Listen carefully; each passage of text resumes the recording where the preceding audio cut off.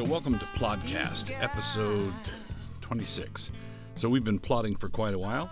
Glad you're still with us, or I assume you're still with us. If you're listening to this, you are still with us. So I want to begin by talking about worldview, a term that came into vogue in the 70s and 80s and is now being disparaged by some, even though I think we are more in need of worldview thinking than ever. What happened was it became popular, it became a thing, and of course a bunch of people latched onto it that didn't quite understand the thing, and so started making certain mistakes in the name of Christian worldview that caused some intelligent observers to say, that can't be right, and so on.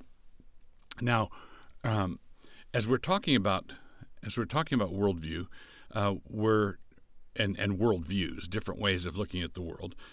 It is a problem of taxonomy. It's a problem of how do you divide the library up. So, for example, James Sire, in his very fine book, The Universe Next Door, breaks it down. I think it's like 6 or 7 worldviews.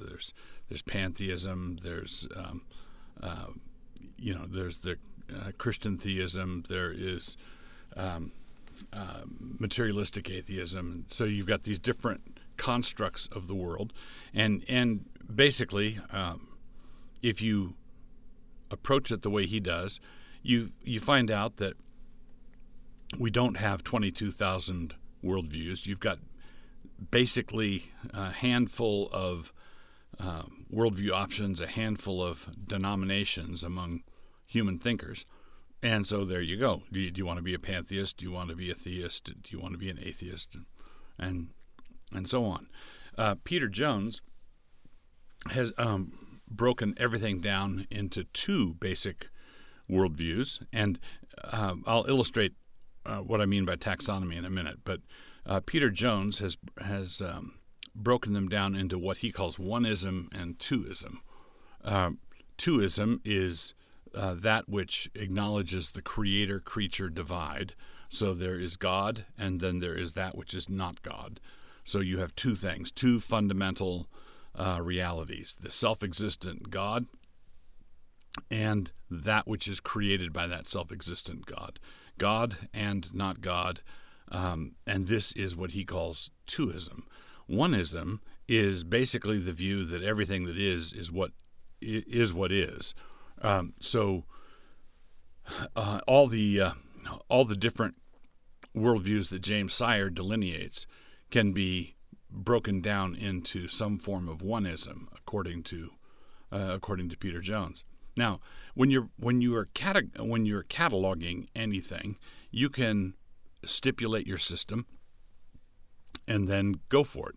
So I've sometimes toyed with the idea of what would happen if you cataloged a library by putting all the red books together and all the blue books together and all the 8-inch tall books together, and you had some system of organization, but the system of organization had nothing to do with who wrote the book or what the book was about. It was what color the book was, or how tall the book was, or whether it was hardback or paperback, and so on. Well, that would be a system of organization, and if you were used to it, you could probably find whatever book you were looking for, but you'd have to keep track of red, tall, blue, gray, whatever.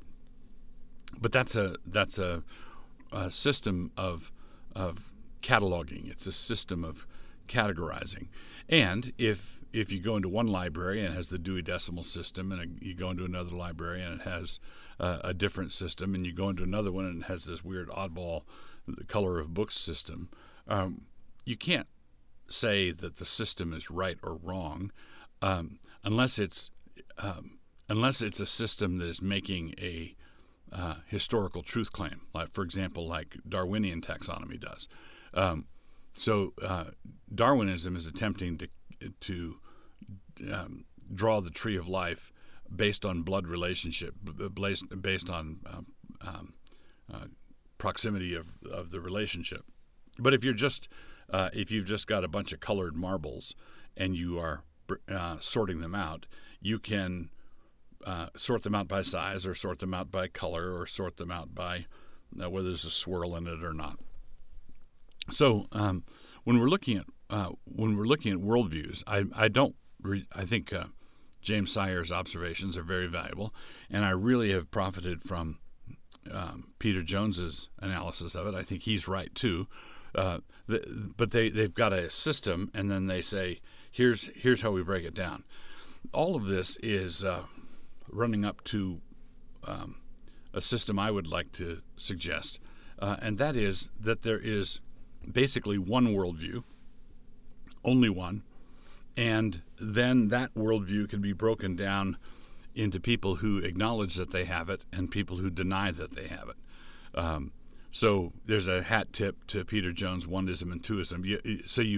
You have to consider worldview as evaluated by what the practitioner of the worldview says, right? So an atheist says he's an atheist. A pantheist says he's a pantheist. And so you say, okay, let's take that, write it down, and then compare what is said to what this other guy says. It's the same thing with Peter Jones' breakdown. One person affirms the creator-creature division, and another person denies it. But in both cases, you're going off of what that person is saying. I think that if we look carefully at Romans 1, and this is sort of backing up to the primal level or the foundational level, backing up to that level, we have to take into account what God says about what that person thinks and believes. Now, in Romans 1, we are told that what is true about God is evident to the unbelievers. So the unbelievers are not unbelievers at the basic level because they are not persuaded. They are unbelievers because at the basic level they refuse to be persuaded. What can be known about God is evident to them, Paul says. God has revealed it to them, and the reason they don't bend the knee is because they suppress the truth in unrighteousness, as he puts it. So what is the difference in worldview between the person who bends the knee and the person who doesn't bend the knee? Well, in terms of what they think, that there is a God and he did make me and I see his divine majesty and power, there's no difference in worldview. There's a difference in ethical response, but there's not a difference in what is thought or comprehended or understood or accepted at the fundamental level. At the next level up, at the level of choice, at the level of decision, the unbeliever rebels against what he knows to be true. So if you define worldview as that which everyone knows to be true, then in all of human history, there's only been one worldview. If there were really more than one worldview, then the last judgment becomes impossible, because the Bible teaches that at the last judgment, every mouth will be stopped. Everyone will confess that God knows what he's doing. Everyone will acknowledge that God's judgments are just.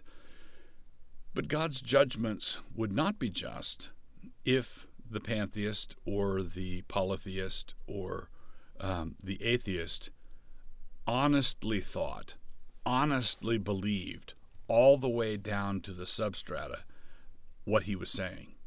The Bible teaches that he doesn't honestly believe what he's saying. He is at somewhere in there, he's suppressing the truth and unrighteousness, and that is why God's judgment is fierce. That's why God's wrath rests upon these people, is because they are rebelling against light. It's those who are in the dark. The Bible teaches that those who are living in darkness because they don't want to be in the light. They rebel against the light. At any sign of light, they run the other way. And the only way that you can prevail upon them to come into the light is if God intervenes and does a miraculous work of regeneration in their heart. So I would argue ultimately there's only one worldview, and that is the worldview that acknowledges the true and living God, the triune God, the Father of the Lord Jesus Christ, which everyone knows, and some people acknowledge, and other people refuse to acknowledge. Now, when you get to the refusal to acknowledge, that's where you break it out into the different kinds of categories based on what they say. So one person refuses to acknowledge the truth by means of polytheism. Another person refuses to acknowledge the truth by means of atheism, and so on. So we can pay attention to what they're saying, but we don't believe at the end of everything, we don't believe that they have the authority to create a worldview any more than they have the authority to create a world. And so what we do is we say what matters is what God says. How many worldviews does God count? How many basic fundamental perspectives of the way things are does God see? And in every human heart, he sees only one, an awareness of who he is, and either a refusal to accept him or an acceptance of him given by grace. So continuing on with Plodcast episode 26, we've come to my little book review section, which I'm enjoying very much. The book I want to talk to you about today is one I just finished a few days ago, and it's called C.S. Lewis, Anti-Darwinist. C.S. Lewis, Anti-Darwinist. It's by Jerry Bergman, and it's published by Whiffenstock. I believe it's Whiffenstock. So C.S. Lewis, Anti-Darwinist. And this is the title of this book caught my eye because as someone who has been blessed greatly by the writings of Lewis over the years, I grew up having his Narnia stories read to me. I began reading his theology, his theological and apologetic works when I was in high school. I've profited greatly and read a bunch of his books, and then in recent years I've been going back through them and listening to them in my truck and having wonderful experience. Oh, that's where I learned that. That's that sort of thing. I've learned an awful lot from Lewis. But for someone who is a conservative, evangelical, American, Presbyterian fundamentalist, combine all those however you want. As someone who is absolutely convinced of the infallibility and the inerrancy of Scripture, one of the things that people like me trip over is Lewis's apparent acceptance of theistic evolution. And so a title, and this comes out probably most obviously in his book, The Problem of Pain. Now, in that book, he has a long section which appears to have, for all intents and purposes, a full acceptance of theistic evolution. Now, what Jerry Bergman has done in this book is he's gathered together a bunch of quotes from Lewis's articles and books and letters that indicate that it's not nearly as simple as that. Now, I would argue, and Bergman says that basically you have different options. Lewis was a theistic evolutionist. Lewis was a theistic evolutionist sort of at the beginning of his Christian life, but became increasingly suspicious of Darwinism as time went on. And then you have Lewis as sort of an anti-evolutionist from day one. And Bergman argues for somewhere between 2 and 3. I would argue, and I'm very greatly indebted to Bergman for gathering a bunch of these quotes together, a number of which I have gone over and noticed and noted, but it's really a striking stance that Lewis takes. I would argue that Lewis was a Darwinian heretic from the beginning. So he always goes out of his way when this comes up. He goes out of his way to say, I am not arguing with evolution as a theorem in biology. I'm not talking about that. I'm talking about this cosmic, the cosmic idea of emergent evolution, the idea of inexorable progress upward. Now, Lewis was always open to what he called evolution as a theorem in biology. But then the question that Bergman raises is this: when he says that, when he acknowledges that, is he talking about what ardent creationists would grant as microevolution, variation within species? So basically, every creationist who believes that we're all strict creationist, who believes that we're all descended from Noah and his wife, well, if you look around, you see Asians and blacks and whites and different racial types among men. Well, quite obviously, there's variation within species. When you look at what dog breeders can do, there's variation within species. Is Lewis talking about that and then denying either Darwinian or Bergsonian evolution or the thinking of Teilhard de Chardin? He's sort of attacking the Darwinian cosmology as the idea of progress. Well, there's a good deal to be said for that. In Christian Reflections, there's an essay called "Funeral of a Great Myth," and the myth is evolution, and Lewis just denies it, root and branch. He goes after it, and so the question is where is the dividing line?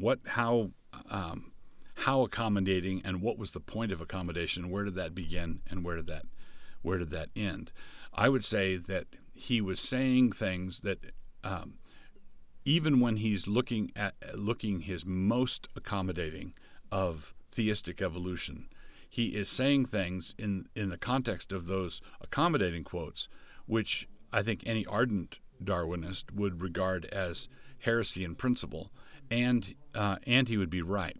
So one other thing should be mentioned in this regard, and that is Bergman brings out, as I've read in one other book, a correspondence between Lewis and a friend of his named with the last name of Ackworth, and Ackworth was a strict creationist, a member of an anti-evolutionist society there in England, and they basically were on very good terms. Lewis respected his arguments, and near the end of his life, it was very plain that Ackworth's arguments rattled Lewis. Lewis so much as says so. He's also being very careful because Lewis wasn't a trained scientist, and he didn't want to get out over the edge of his skis and get too far in front. So he declined to write a foreword to one of Ackworth's books, but he was on very good terms with him and acknowledged the force of some of his arguments. So basically, if you get this book, C.S. Lewis, Anti-Darwinist, and read through it, just look at all the quotes, you're going to see that the picture of Lewis as an accommodating theistic evolutionist is just way too simple.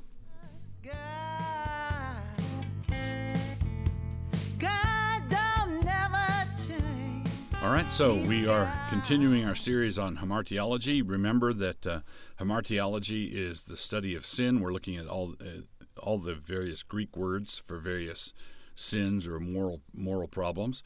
All of us in this world are amateur hamartiologists, sometimes on our own time in ways that we oughtn't. But if we want to study our adversary, we want to pay close attention to what the Bible says about what we ought not to be doing. This should be considered as a fruitful enterprise. So, Pilate, several times, says that he had found no fault in Jesus. That's in Luke 23, verse 4, and Luke 23, verse 14.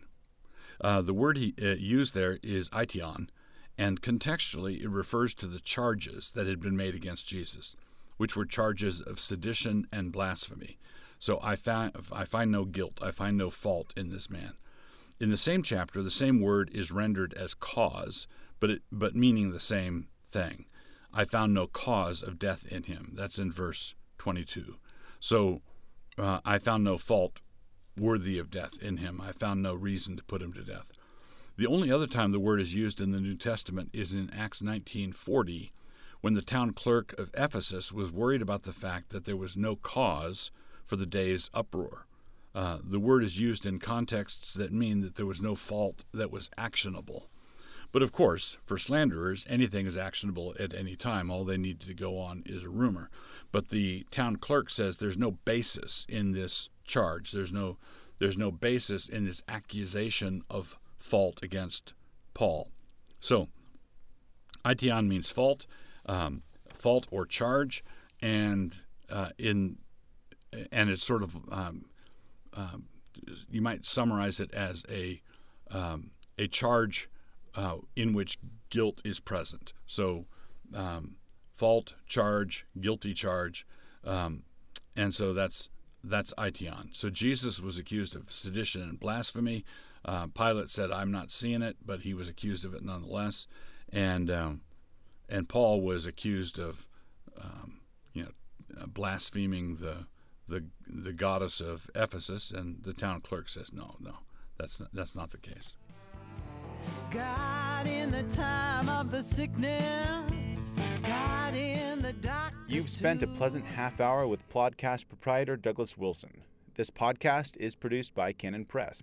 Please take a moment to subscribe to the Plodcast on your favorite listening platform. To hear more from Doug, please visit canonpress.com.